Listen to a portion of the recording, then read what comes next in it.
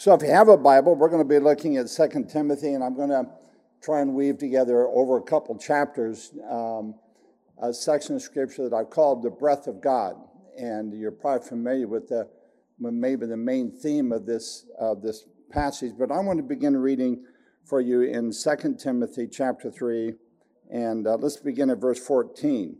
Paul, speaking to this young pastor Timothy, said, "You, however, continue in the things that you have learned and become convinced of, from whom you have learned them, and that from childhood you have known the sacred writings, which are also able to give you the wisdom that leads to salvation through faith, which is in Christ Jesus." And then the passage I'm taking the title from, "All Scripture is inspired by God and profitable for teaching, for reproof, for correction, for training in righteousness, so that the man of God may be adequate, equipped for every good work. I solemnly charge you in the presence of God and of Christ Jesus, who is to judge the living and the dead, and by his appearing and his kingdom, preach the word, be ready in season and out of season, reprove, rebuke, exhort with great patience and instruction. For the time will come when they will not endure sound doctrine, but wanting to have their ears tickled, they will accumulate for themselves teachers in accordance to their own desires, and will turn away their ears from the truth and turn aside their hearts to myths." That is an apt description of what is happening in our world and what has already happened in so many corners, right? We live in a world in which God's word is not only not acknowledged, but certainly not honored. And yet, to some extent, that's the way it's always been, so we should not lose heart just because of that. But we do live in a day and age in which there are many people that would take what we would call God's word, and they say, "I don't even believe in the God that you say wrote this book." There's a whole group in the last 10 years that some people call the new atheists, people that have risen and are angry and outspoken against God, and that has permeated the culture in the last number of years. One of them, a man by the name of Sam Harris, has said, "Some propositions are so dangerous that it may be even ethical to kill people for believing them." And of course, that's talking about people who believe the Christian truth. That's an incredibly angry statement coming from someone like that. Another one of these men, Richard Dawkins, says, "In a universe of blind physical forces and genetic replication, some people are going to get hurt, other people are going to get lucky, and you won't find any rhyme or reason in it, nor any justice. DNA neither knows nor cares. DNA just is, and we dance to its music." So what's he saying? He said, we live completely by chance, and you don't know how to control your world, and you might get run over, and just depends on what DNA works and how that whole thing works out, and so we're strictly creatures of chance. We live also in what some people call a postmodern era. And it's made up of all these new terms that have come from the academic community in the last probably 40 or 50 years, since the 60s and 70s, but now they're coming into overt practice. Theories like critical race theory and social justice and intersectionality have been introduced into our conversation. Just 2 years ago, the California legislature mandated what is called an ethnic studies model curriculum for high schoolers. And if you read this, it's beyond almost the ability to believe. In fact, is at the end of this,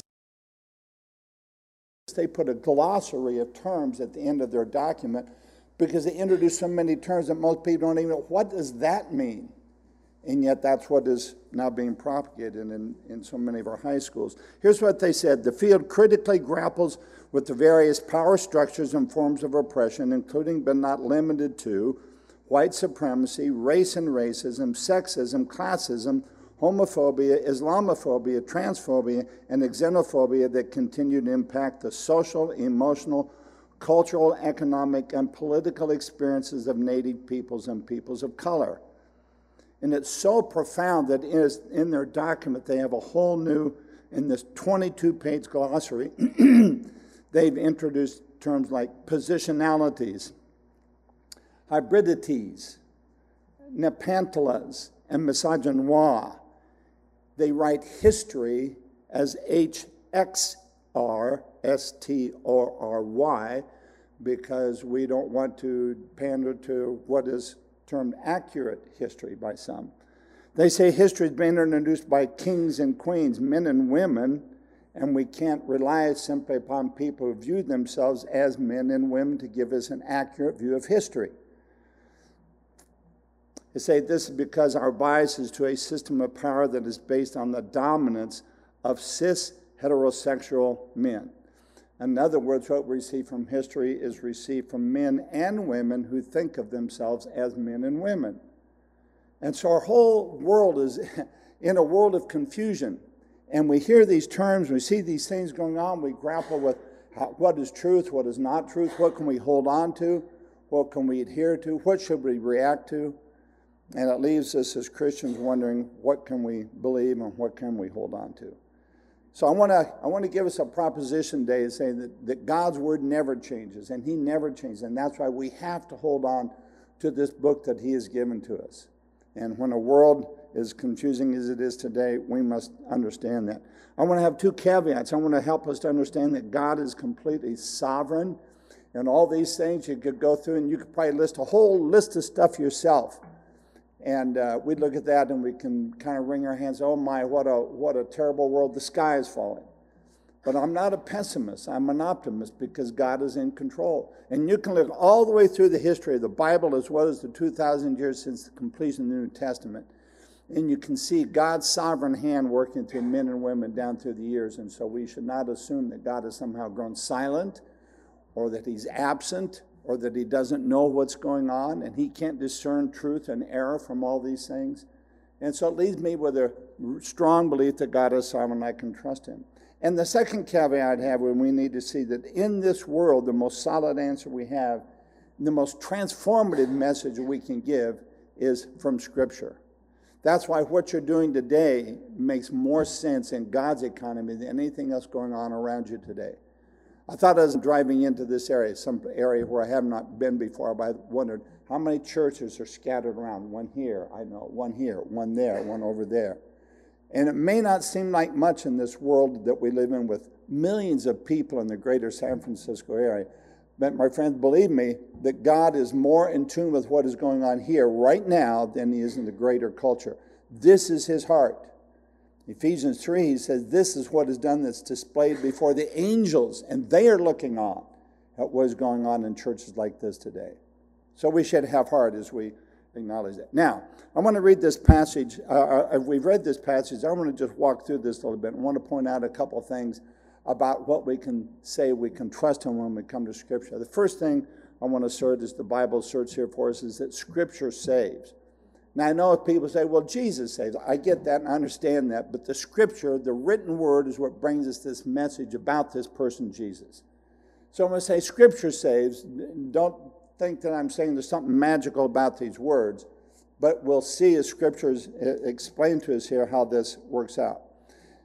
The book of 1 and 2 Timothy and the book of Titus, what's called the pastoral epistles. And so here's Paul addressing a young pastor. And these epistles were very fundamental in my early ministries. I looked at this seminar and that seminar, and everybody's telling us how to do church. I probably went 5 or 6 years before it dawned on me that God's already given us a seminar. He's given us an understanding how we're to do church, and here it is. And so I've always come back to these passages as a young pastor, now as a retired pastor, to say that's what's been the lifeblood of the church, is relying upon that which God has given to us. So he tells us in verse 15, he said, Timothy, you as this young pastor, however, continue the things you've learned and become convinced of, knowing from whom you have learned them. Well, where did Timothy get what he knew? He says, and that from childhood you have known the sacred writings, which are able to give you the wisdom that leads to salvation through faith, which is in Christ Jesus. Timothy, you've learned something about the Word of God that's the wisdom that brings Jesus Christ and salvation to you. Where did that come from? Well, we know later on in Scripture in the 2 Timothy, it says that it came from his mother and his grandmother. And fact is, they lived pretty much, as we would acknowledge, pretty much a single mother's life. We know that Timothy obviously had a father, but his father's never mentioned. So hats off to single moms, and to recognize that influence, that impetus, that instruction that someone would give to their children can be modeled after these two women that implanted this in Timothy.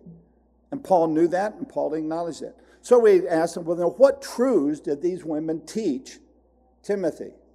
And I could go through a lot, but I'm just going to break that down to three simple truths that I think they probably taught him, because it's contained in that passage when Paul says, what you were taught leads to salvation through faith, which is in Jesus Christ. So at that time, as they taught Timothy, they didn't have the writings we call the New Testament, right? They had the Old Testament. So when we go back there and say, what would these women have taught Timothy? One of the things that they would have taught him, they would have probably begun in Genesis 3, where we would have found Adam and Eve, and we would have understood that they would have taught him that Eve was deceived, and Satan came to Eve and said, indeed, has God said, men and women, that's the start of all sin. That's the start of all distress. That's the start of all getting off the path. Has God really said? It's a question that we ask ourselves, I think, if we're honest all the time. Is this really right? Is this really what God has said? And we know then the passage goes on. It says, then the Lord called to the man and said to him, where are you? And he said, I heard the sound of you in the garden. I was afraid because I was naked, and so I hid myself. And God replied, I think in this wonderful question, who told you that you were naked? You see, immediately when he sinned, his conscience began to be developed. He had a mindset to follow God, but when he stepped outside God's pattern, all of a sudden, he knew that something was wrong. I'm now naked. I'm exposed. I've stepped out from under God's protection. And now God saw it too and pointed that out. God knew that he was naked, but he pointed that out to him. That was the beginning of a conscience. My friend, don't miss this, because this is not only historical truth. This is a, can I call it, emotional or psychological truth. Help us understand that the issue of the conscience is something that God has placed in every single one of us, and it can be developed. It can be educated, if you will. And you go along with the world, and you will see your conscience change and your conscience educated, where that which previously was thought of as sin, now, if you do it a number of times, well, it's no big deal. And we find ourselves asking, just like Eve did, as God really said. But we know the Bible asserts that from our youth, from our very beginning, that we're estranged from God from the womb. In Psalm 53, verse 2, it says, God has looked down from heaven upon the sons of men to see if there's anyone who understands, who seeks after God. Every one of them has turned aside. Together they have become corrupt. There is no one who does good, not even one. Can I repeat that? It's actually the same passage you find in Romans chapter 3, verse 10. There is no one who does good, not one. Now, sometimes people come, they want to ask, well, John, what about all these people in some far-off land that are good people, they just don't know Jesus? What's the answer to that? The Bible says, hey, there's no one good. We all have turned aside on our way, Isaiah says. That's a monstrous truth.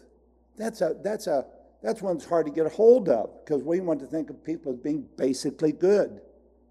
But that's not what the Bible asserts here.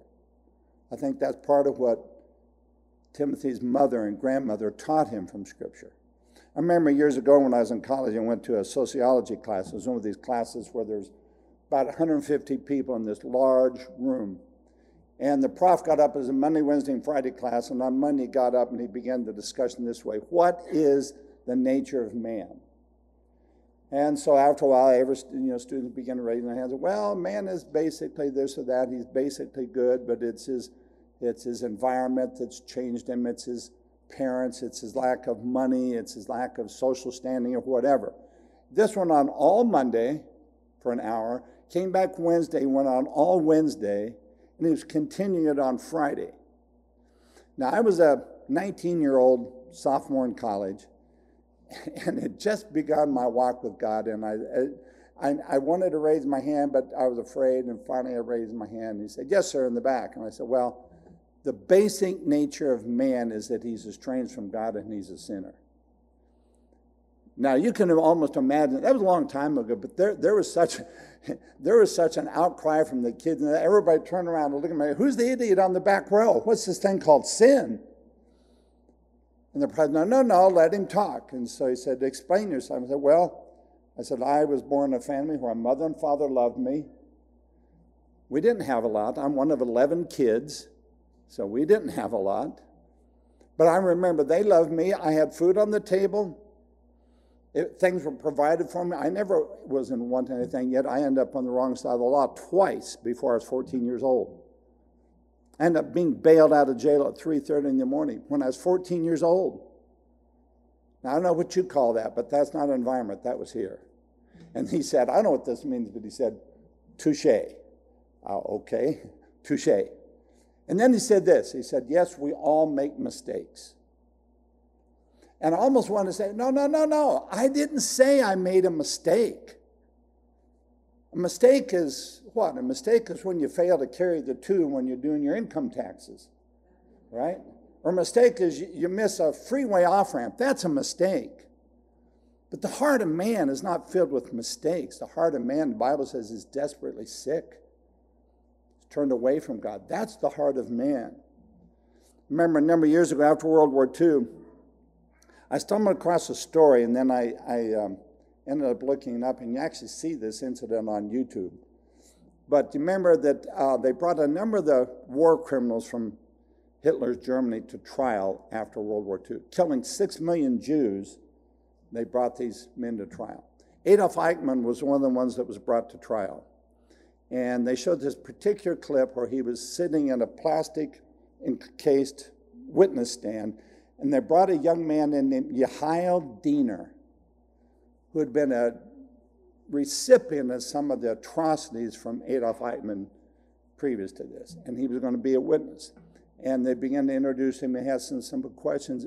About 9 minutes into the video, you can see Diener sitting there in his chair, and his head comes down, and then he begins to sob uncontrollably. And then you can see he just breaks down, almost falls to the floor.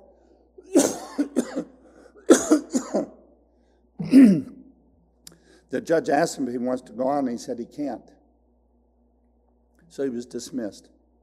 It was covered by 60 Minutes, and afterwards Mike Wallace, the one who was interviewing at that time, interviewed him and said, what were you thinking? He said, I looked in the face of Adolf Eichmann, and he said, I saw me.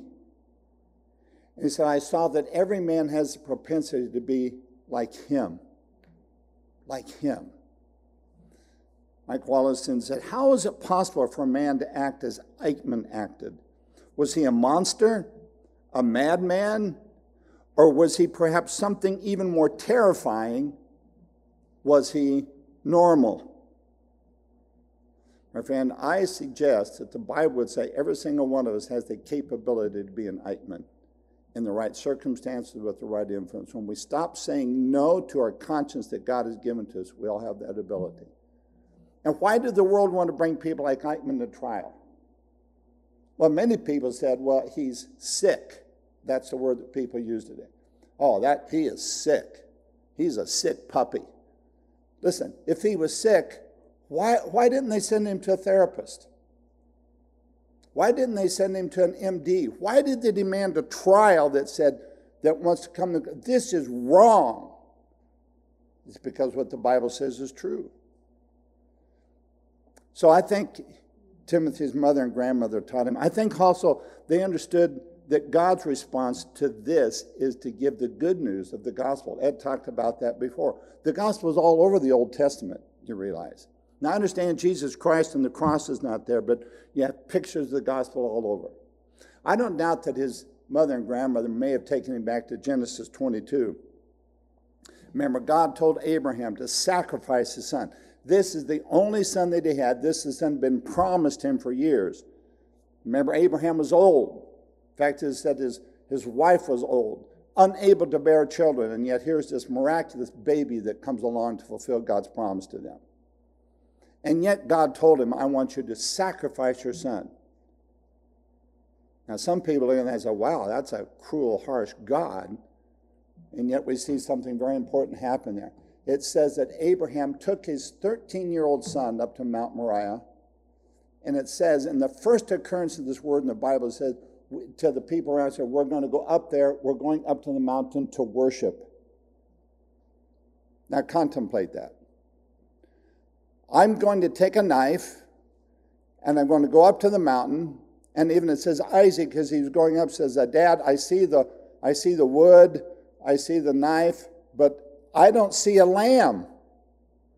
What are we going to sacrifice? And Abraham says this, God will provide a lamb. That's why he worshiped, because he had an understanding who God was is beyond all these circumstances, knowing that somehow God is going to work this out. We know that he went up in the mountain. It says that Isaac was laid out on the altar. And I have to believe that Isaac was complicit in that. Abraham was over 100 years old. It says he laid him on the altar. I can't picture a 100-year-old man taking his son, lifting him up. I think he may have said, Isaac, you need to climb up. And then it says he took the knife to bring it down to kill his only son. And then the angel of the Lord came, I believe in the person of Christ himself, said, Abraham, I see now that you're a man who will worship me. And he says, turn around, and there was a ram in the thicket, and he took the ram, and that became the substitute sacrifice. You see the picture of the gospel? Because in the New Testament, Jesus is called what? The Lamb of God. That's one of the first pictures we have of the gospel in the Old Testament. Timothy, I think, learned that. But I think Timothy also learned, possibly from his mother and grandmother, that these animal sacrifices weren't enough. Timothy knew about the Passover that the Jews celebrated. Remember, the Passover came from when the children of Israel were taken out of captivity in Egypt, and they had to leave in such a hurry. And God said in the last plague, you guys know what the plagues are? I think you heard them last year, right? I heard that Rod went through the book of Exodus. What a timely passage to come through during the pandemic as you work through all the issues of Exodus. But you remember the last one. God said, you need to take the blood of a lamb and you need to put it on both sides of the door and on the top of the door. And anyone takes that blood and puts it on the top of the door and the sides, the angel of death will pass over you and your oldest child will be saved. Well, that became instituted in the culture of Israel, this issue of Passover. And it occurred that it had started almost 1,400 years before the time of Christ. Now, I thought of this one time, came up with something interesting. 1,400 years of Passover meals. Now, I know that the Jews didn't celebrate Passover every year, all the time. They were disobedient. But if you take these Passover meals, Josephus says that at one time during the time of Christ, there were 250,000 sacrificial lambs that would have been offered on the altar in Jerusalem during the time of Christ. 250,000. Now, if you even reduce that, just for number's sake, down to 100,000 lambs that might have been offered at Passover, over 1,400 years, that would mean 140 million sacrificial lambs. But here's the kicker. They could not take away sin. We know the writer of Hebrews told us this. Every priest stands daily ministering and offering time after time the same sacrifices, which can never take away sins. But he, pointing to Christ, having offered one sacrifice for sins for all time, sat down at the right hand of God, waiting from that time onward until his enemies be made a footstool for his feet. Now, they didn't have advantage of the book of Hebrews, but from the Old Testament, I believe that his mother and grandmother taught him that the Passover lamb is a symbol of taking away sin. And yet we also believe that in the book of Exodus, there's a tremendous little verse that says that Abraham believed God and it was credited to him as righteousness. Does that sound familiar? That's also New Testament. Same thing. How were people in the Old Testament saved? Not by the law, not by making sacrifices. They believed in God, and God credited it to their account. You understand what that is? Again, going back to what Ed said this morning, the gospel is coming to God with our sin, which any intelligent person would have to admit. It never took a great intellect from me to believe that I was a sinner. If we come when we take our sin, the Bible says that God exchanges our sin for his righteousness. He credits his righteousness to my account. That's like taking who's the richest man in the world right now, Jeff Bezos. That's like taking Bezos' account and putting it into my bank. 2 Corinthians 5:21 says that he, that is speaking of Christ, knew no sin, but became sin for us. Why? So that we might have the righteousness of God in him. See, the gospel isn't just about taking away sin. The gospel is covering us with his righteousness. And I know you go home, you look in the mirror and say, well, I don't look very righteous, and I get it. I don't either. But God's standard of righteousness is applied to me, to every person who's come and understands this.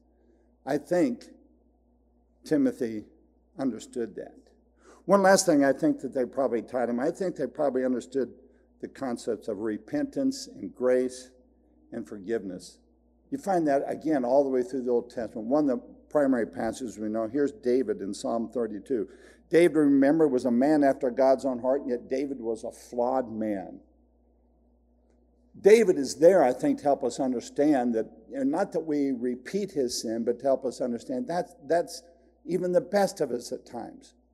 He was a man that followed God, and yet he fell into adultery, even murder than to cover up his adultery. Psalm 32 is a passage that is deep in emotion. Here's David's words when he was confronted by Nathan the prophet about his sin.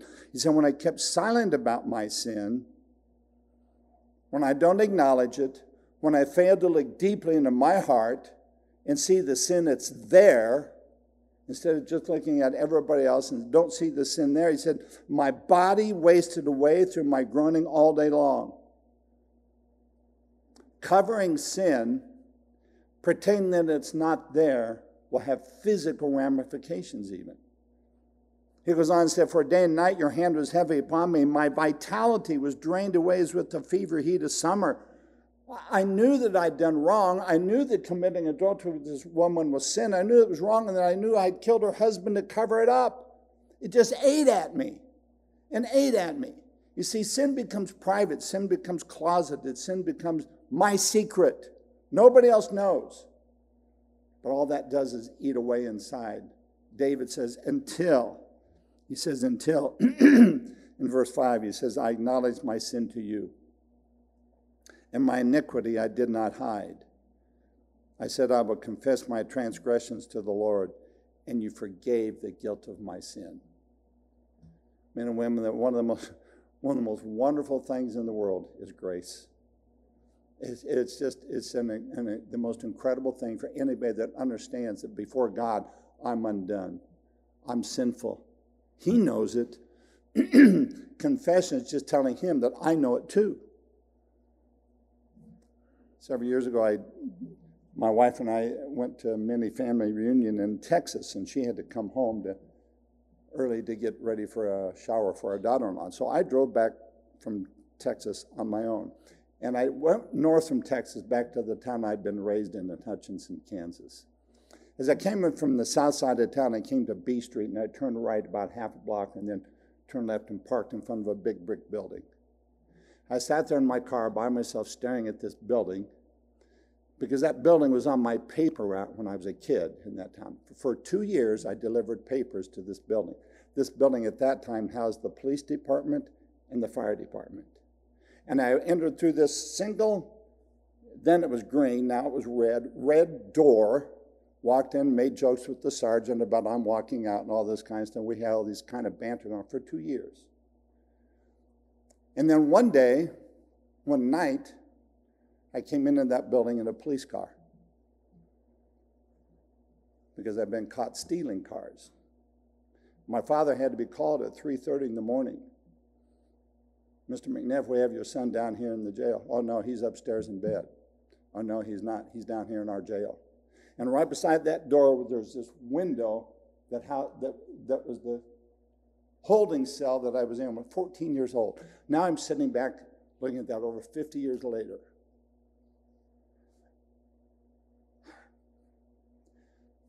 And I'm sitting there marveling at God's grace. And I'm thinking that kid that was behind that window and where that kid was headed broke the heart of my father, broke the heart of my mother, broke the hearts of people that knew us, broke my brother's hearts to be embarrassed now to have this brother who had been in jail. And yet to see God's mercy that reached in and saved me. My friend, that's the most incredible message that can ever be given to this world. I understand, we want to tell people to sin, but we need to tell people about grace, about confession, about forgiveness, about restoration, about redemption. That's our God. God is a loving God. He's a kind God. Yes, he's a God of wrath that will be worked out someday, but he's a God that's full of loving kindness. Timothy's mother and grandmother taught him that. But then we also find this passage, now we move on to the passage a little bit faster. Scripture not only saves, but Scripture sanctifies. In other words, Scripture makes us holy. Scripture advances us. We've said before the title, This is God's Breath. Look in verse 16. All Scripture is inspired by God. That is one word in the original language. It's theopneustos. That means God, neustos. We get our word pneumatic or pneumonia from. It means breath. Breath.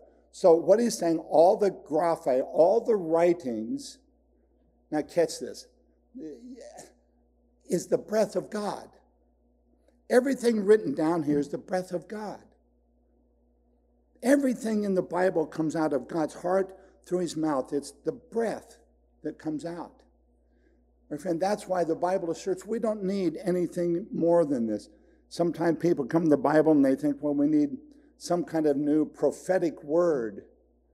Or you might say that some people say we need a word of wisdom or a word of knowledge. It means I have to have some other experience of God through the Holy Spirit out there somewhere. He comes to me, he gives me this new word. There's no reason to think that we need anything outside of this book. The Bible said it's given everything we need for life and for godliness.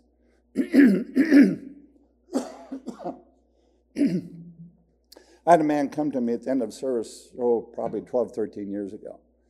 And I've learned this, that somebody comes to you at the end of a service and they're just, you don't know them and they're just giving you all kinds of, that was the greatest sermon since I heard Billy Graham. You go, yeah. You kind of go like that. But he was buttering me up and I began to think, what does he want? Finally said, I have a word of prophecy for you. Okay. He said, do you want to hear it? And I said, no. He said, you don't want to hear a word of prophecy? And I said, not really. I've got all I need in this book. I said, if you want to give it to me, go ahead. And so he explained this. He said, I'm a farmer in Oregon, and I grow Christmas trees. And I'm going to be coming down here in a couple of months delivering Christmas trees. And God told me that you should let us use your parking lot as a Christmas tree lot. I said, well, marvelous. If you think if God wanted to do that, he might tell me. But see, that's the mindset. God told me, you can't fight that, can you?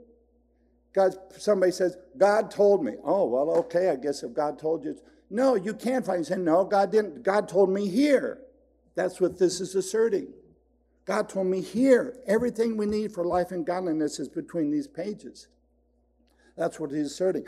1 Corinthians 14:37 says, if anyone thinks he's a prophet or spiritual, let him recognize that the things I write to you are the Lord's commandment. In other words, Paul's saying that the person needs to understand that I'm giving you what the Lord has said. And if anyone does not recognize this, he is not to be recognized. It's the breath of God. Why would we want to have some other kind of spurious thought or notion or something out there that would contradict what he's already given to us? This is the breath of God. Luther said this, he said, the Bible is alive, it speaks to me, it has feet. It runs after me, it has hands, it lays hold of me. The Bible is not antique or modern, the Bible is eternal. Why? Because it's God's breath. And then he gives us an idea about what the Bible will do. He said, secondly, not only is it God's breath, but it's profitable. In other words, it's useful. It's beneficial.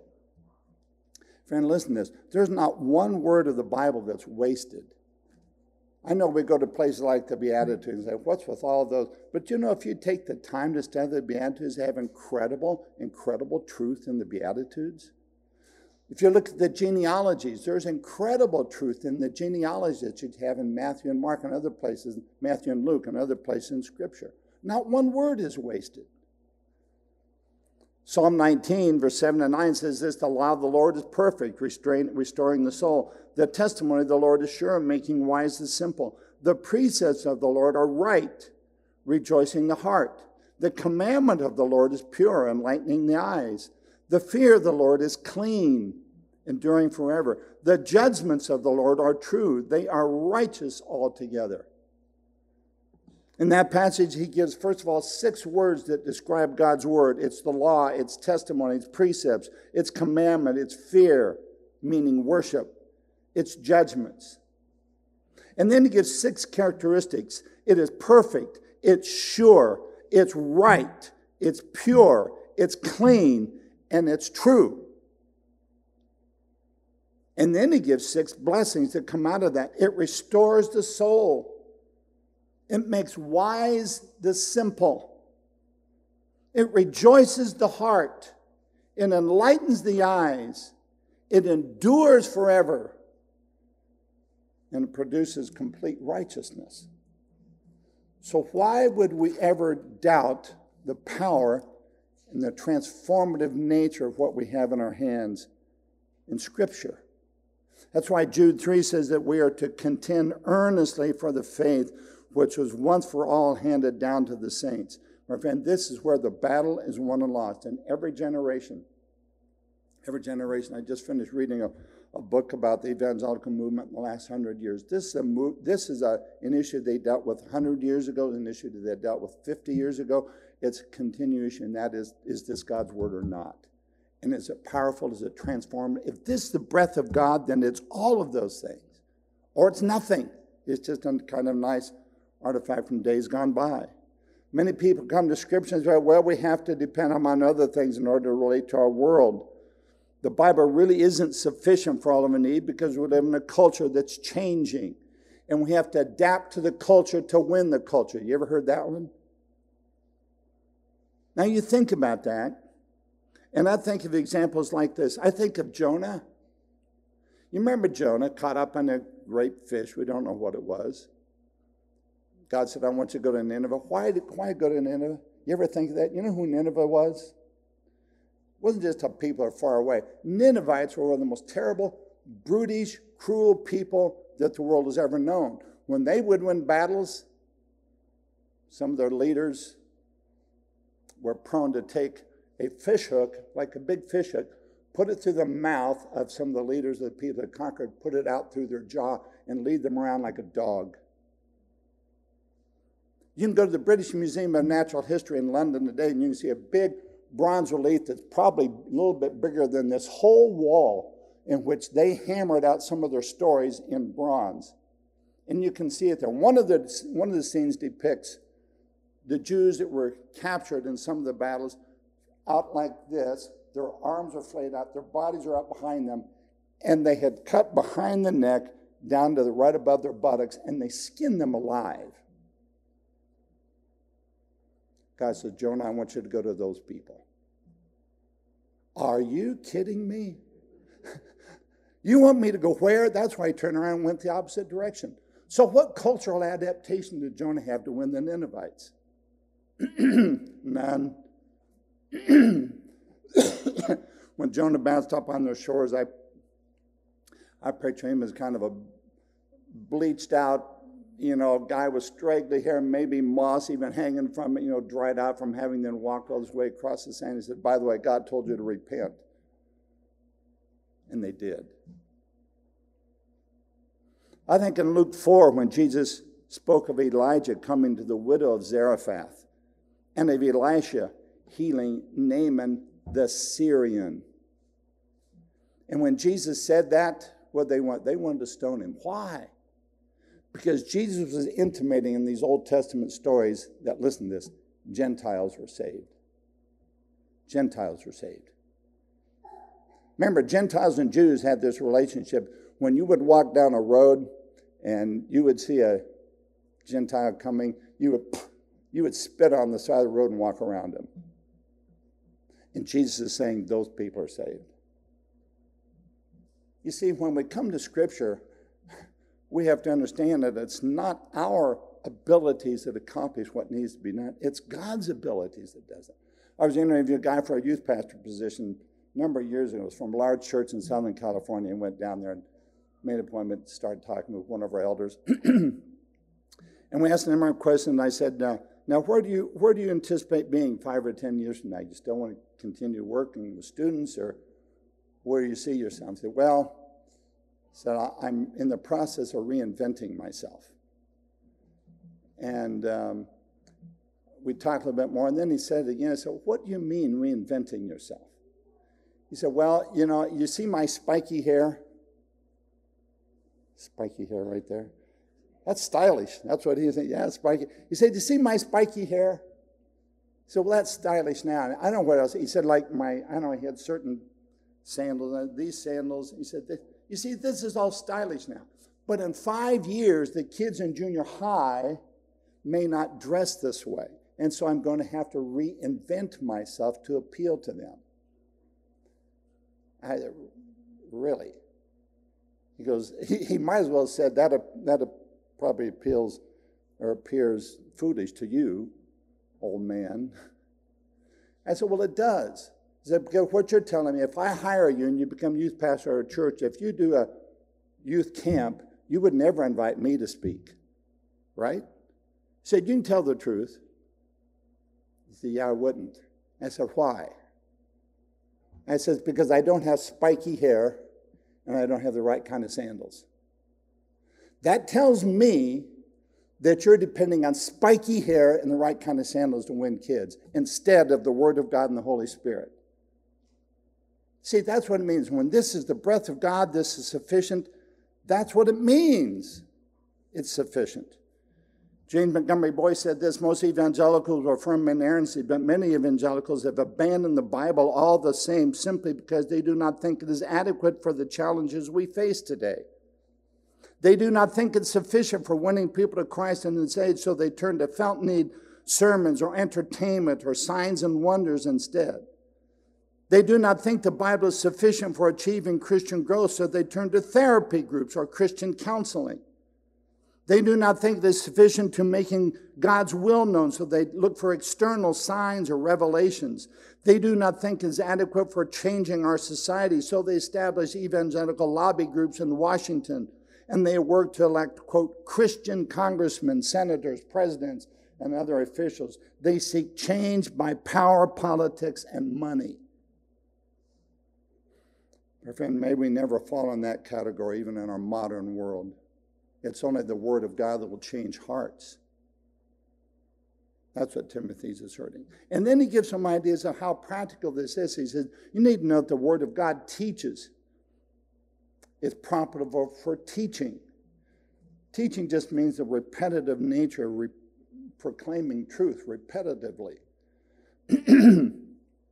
Scripture is not just a feel-good book. It's not a book on rocket science. It's a book that says that everything we need for life and godliness is, and then we repeat that over and over again. You know what that's called? That's called doctrine. It's doctrine. And never shy away from wanting to understand doctrine. The word for teaching and doctrine is the same word. It's the same word. I remember years ago I read an article in the LA Times magazine, quoted a historian who was speaking of a new mood and a new movement at a prominent seminary in Los Angeles. He said this is called post-conservatism. Here's what he said. This is a secular guy from the LA Times looking at this seminary. He said this. He said, post-conservatives see doctrines based on the Bible, whether liberal or fundamentalist, as merely human. Fallible interpretations, then this, I had to read this 3 times before I got it right. Fallible interpretations through which divine light can leak from time to time. Divine doctrines through which divine truth might leak from time to time. My friend, if you believe that this book is just filled where doctrines are going to leak out from time to time, then just throw the book away. It doesn't make any difference. Go and find some truth somewhere else. But if this is God's divine word, then the word of God, the doctrine doesn't leak. It gushes on every page. The Bible is the only reliable source for ultimate truth, for the existence, attributes, and the purpose of God. It's the only book that tells us about the origin, the purpose, the nature, and the destiny of man. It's the only book that reveals the person and work of Jesus Christ on the cross. It's the only book that gives us the pattern for living a fulfilling life. No wonder some of the last words Jesus gave when he's on this earth, he said, "Go therefore and make disciples of all the nations, baptizing them in the name of the Father and the Holy Spirit." And that's usually where we stop. What did he say next? I'll tell you how you do it. By teaching them all to observe all that I commanded you. That's how you do it. Teaching it. All that I commanded you. It's there. The reason we don't see it alive is because we don't spend time studying and reading and seeing the transcendent nature of the Word of God that is there. It teaches us. But Timothy also said it reproves. In other words, it not only teaches you what the path is, it reproves you when you get off the path. It means to bring to light, to expose, or to set forth, or to convict, or convince. That's the power of the Word of God. It'll tell us when we get off the path. Read it years ago about Mickey Cohen, who was a gangster. And in one of the Billy Graham crusades in 1949, he supposedly came to know the Lord. And some guys in the crusade got hold of him. He wanted to disciple him, wanted to start teaching about the Bible and how he should live his life. Mickey didn't quite get it because he said, you're probably going to have to go into a new line of work. You don't go around whacking people and still say that you're a Christian. And he said this. He said, "You never told me that I had to give up my career. You never told me I had to give up my friends. There are Christian movie stars, Christian athletes, Christian businessmen. So what's the matter with being a Christian gangster? If I have to give all that up, if that's Christianity, you can count me out." My friend, Scripture reproves you. Somebody was reproving him. "No, Mickey, you're off the path. You don't go on acting like that and call yourself a Christian." There's a big difference when we see that kind of surface kind of repentance in somebody who comes and understands true repentance. Rosario Champagne Butterfield was a tenured lesbian professor at Syracuse University. She came to know the Lord in an incredible way. She wrote about in her book, The Secret Thoughts of an Unlikely Convert. She says this about repentance. She said, "The Bible told me to repent, but I didn't feel like repenting." Do you have to feel like repenting in order to repent? Was I a sinner, or was I, in my drag queen friend's words, sick? How do you repent for a sin that doesn't feel like sin? What an incredibly profound statement. Her conscience had been changed over the years, educated for her to believe that this was okay. How do you repent for a sin that doesn't feel like sin? How could the thing that I had studied and become be sinful? How could I be a tenured in a field that is sin? How could I and everyone that I knew and loved be in sin? In this crucible of confusion, I learned something important. I learned that the first rule of repentance, that repentance requires greater intimacy with God than with our sin. How much greater? About the size of a mustard seed. Repentance requires that we draw near to Jesus no matter what. And sometimes we all have to crawl there on our hands and knees. Repentance is an intimate affair. And for many of us, intimacy with anything is a terrifying prospect. So what's the biblical idea of repentance? Mickey Cohen or Rosaria Butterfield? I'd say it's the latter, because she understood Scripture reproves her and brings her back to path. Timothy also, in the search Scripture, corrects somebody that tells them how to get back on the path. You've gotten off Scripture. Now what do I do? You get back on the path. It teaches us how to do that. The word means to be upright or to straight or right. It even has the idea of straightening. My mother tells me, I don't remember it obviously, but I was born with a club foot. And they said we're going to have to do surgery. My brothers had a good time with that later on when I was clumsy. They said, "Yeah, there's that clubfoot guy again." make all kinds of names. But what they did, they put a brace on my foot for the first 2 years of my life. I had to go around. It straightened it. It got it back. It got it straightened out. That's what Scripture will do. Scripture will straighten you out. Also says that it trains, Timothy says.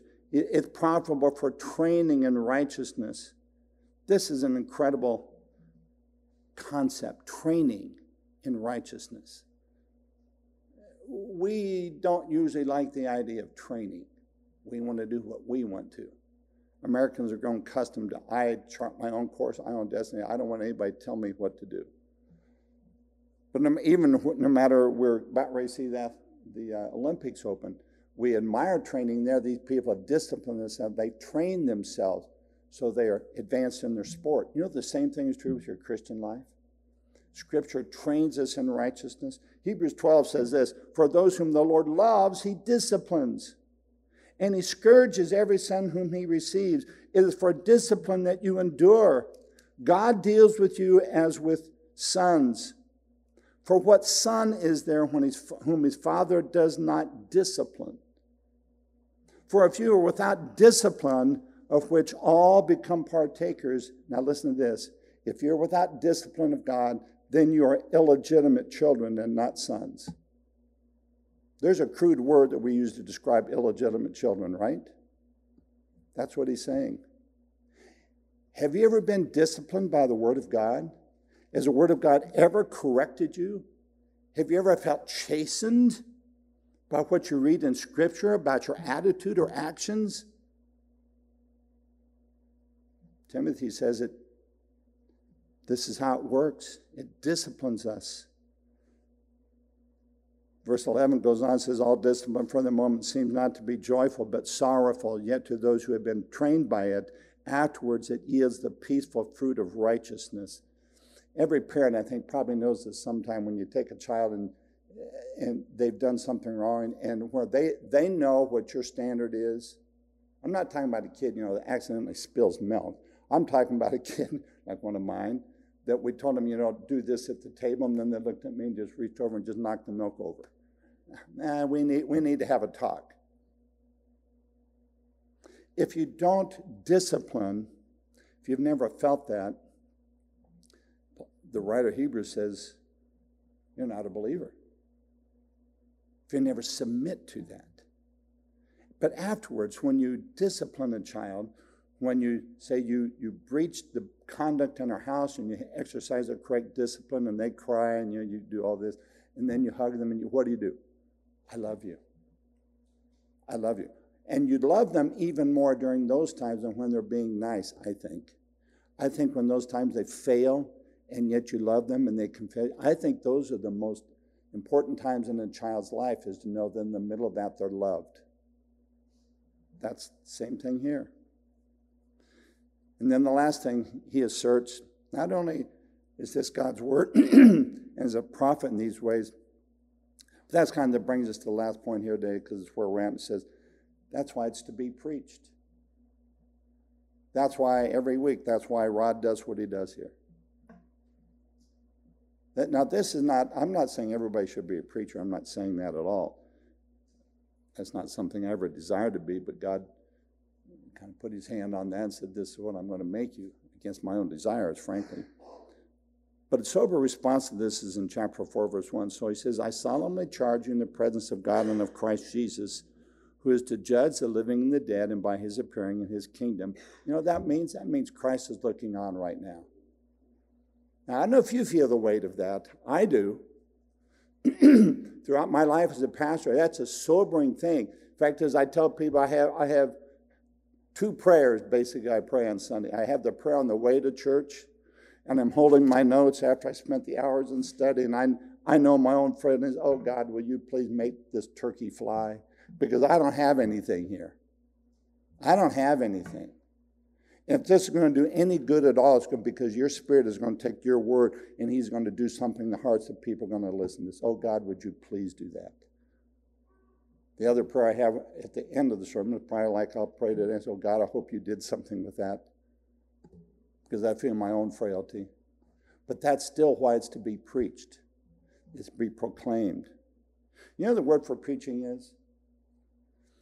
I get a kick out of this because the word is the Greek word kerusso. I get a kick out of it because years ago there was an Italian opera singer named Enrique Caruso. You've seen opera singers, whether you like opera or not.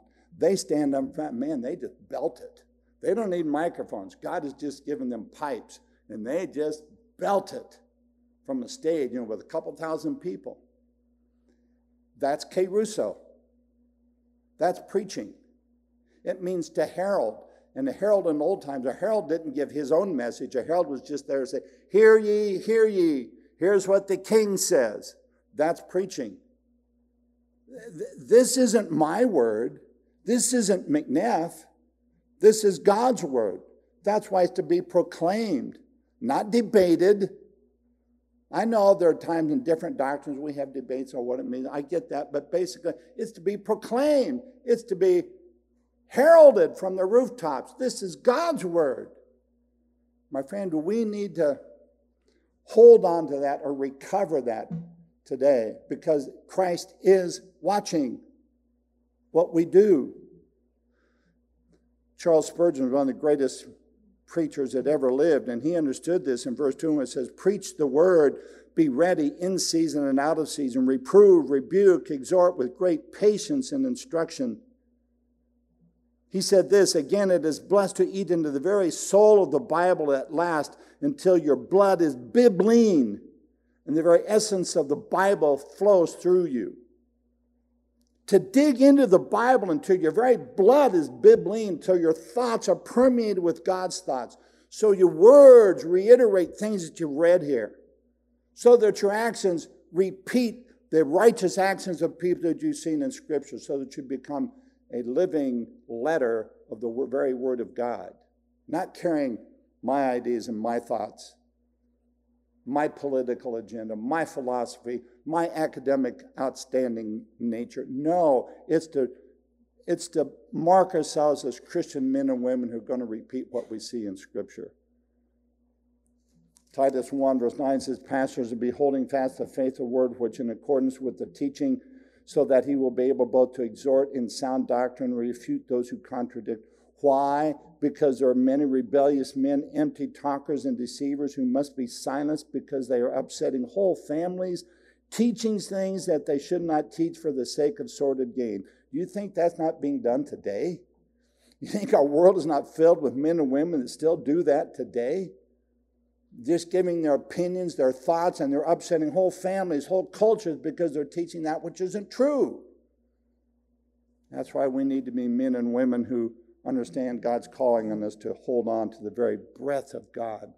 What a privilege to say that we hold this book and the historical and the cultural background to this is important, but when we see the very words come alive on the page, it becomes the way that we live. My friend, the church must hold on to. James Montgomery Boyce, who was a pastor in Philadelphia a number of years ago, said this, whenever in the church biblical authority has been lost, Christ has been displaced, and the gospel has been distorted, or faith has been perverted, it has always been from one reason. Our interests have displaced God's, and we are doing His work in our way. The loss of God's centrality in the life of today's church is common and lamentable. It is this loss that allows us to transform worship into entertainment, gospel preaching into marketing, believing into technique, being good into feeling good about ourselves, and faithfulness into being successful. As a result, God, Christ, and the Bible have come to mean too little to us and rest too inconsequentially upon us. Friends, I hope that you revere this book as God's breath. I'm not talking about the onion skin pages and the leather cover. I mean the essence of this book. You won't turn a page in here, but you won't find something from the heart of God. Not one thing. And when you want to know truth and structure and purpose and dignity in your life, you find it here. You won't find it in academia. You won't find it in politics. You won't find it in business. You won't find it in your neighborhood. You may not even find it in your family. You'll find it here, in God's Word. Father, thank you that you've given us your breath, your Word. Thank you for the many ways that we can dig into it and see your heart and know what you have for us. Thank you, Father, for I just thank you for these two faithful women, this mom and this grandmother, who taught Timothy these truths so that by the time he came here, Paul said, you've been taught well, Timothy. And they built on that, and they took this shy young man who became a follower of Christ because he followed Paul. So, Father, thank you for that. May you enliven us with the breath of God as we walk this week. Pray this in your name. Amen.